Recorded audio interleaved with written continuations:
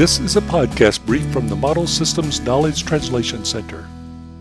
Your brain is the most complex organ in your body. It normally guides the way you think and feel. It allows you to store and retrieve memories and information. And it guides your body's actions, just to name a few. A traumatic brain injury can change the way the brain normally works. The injury may cause different problems depending on which parts of the brain are damaged. But oftentimes, the effects of the brain injury are life-changing for the one who is injured and for his or her family.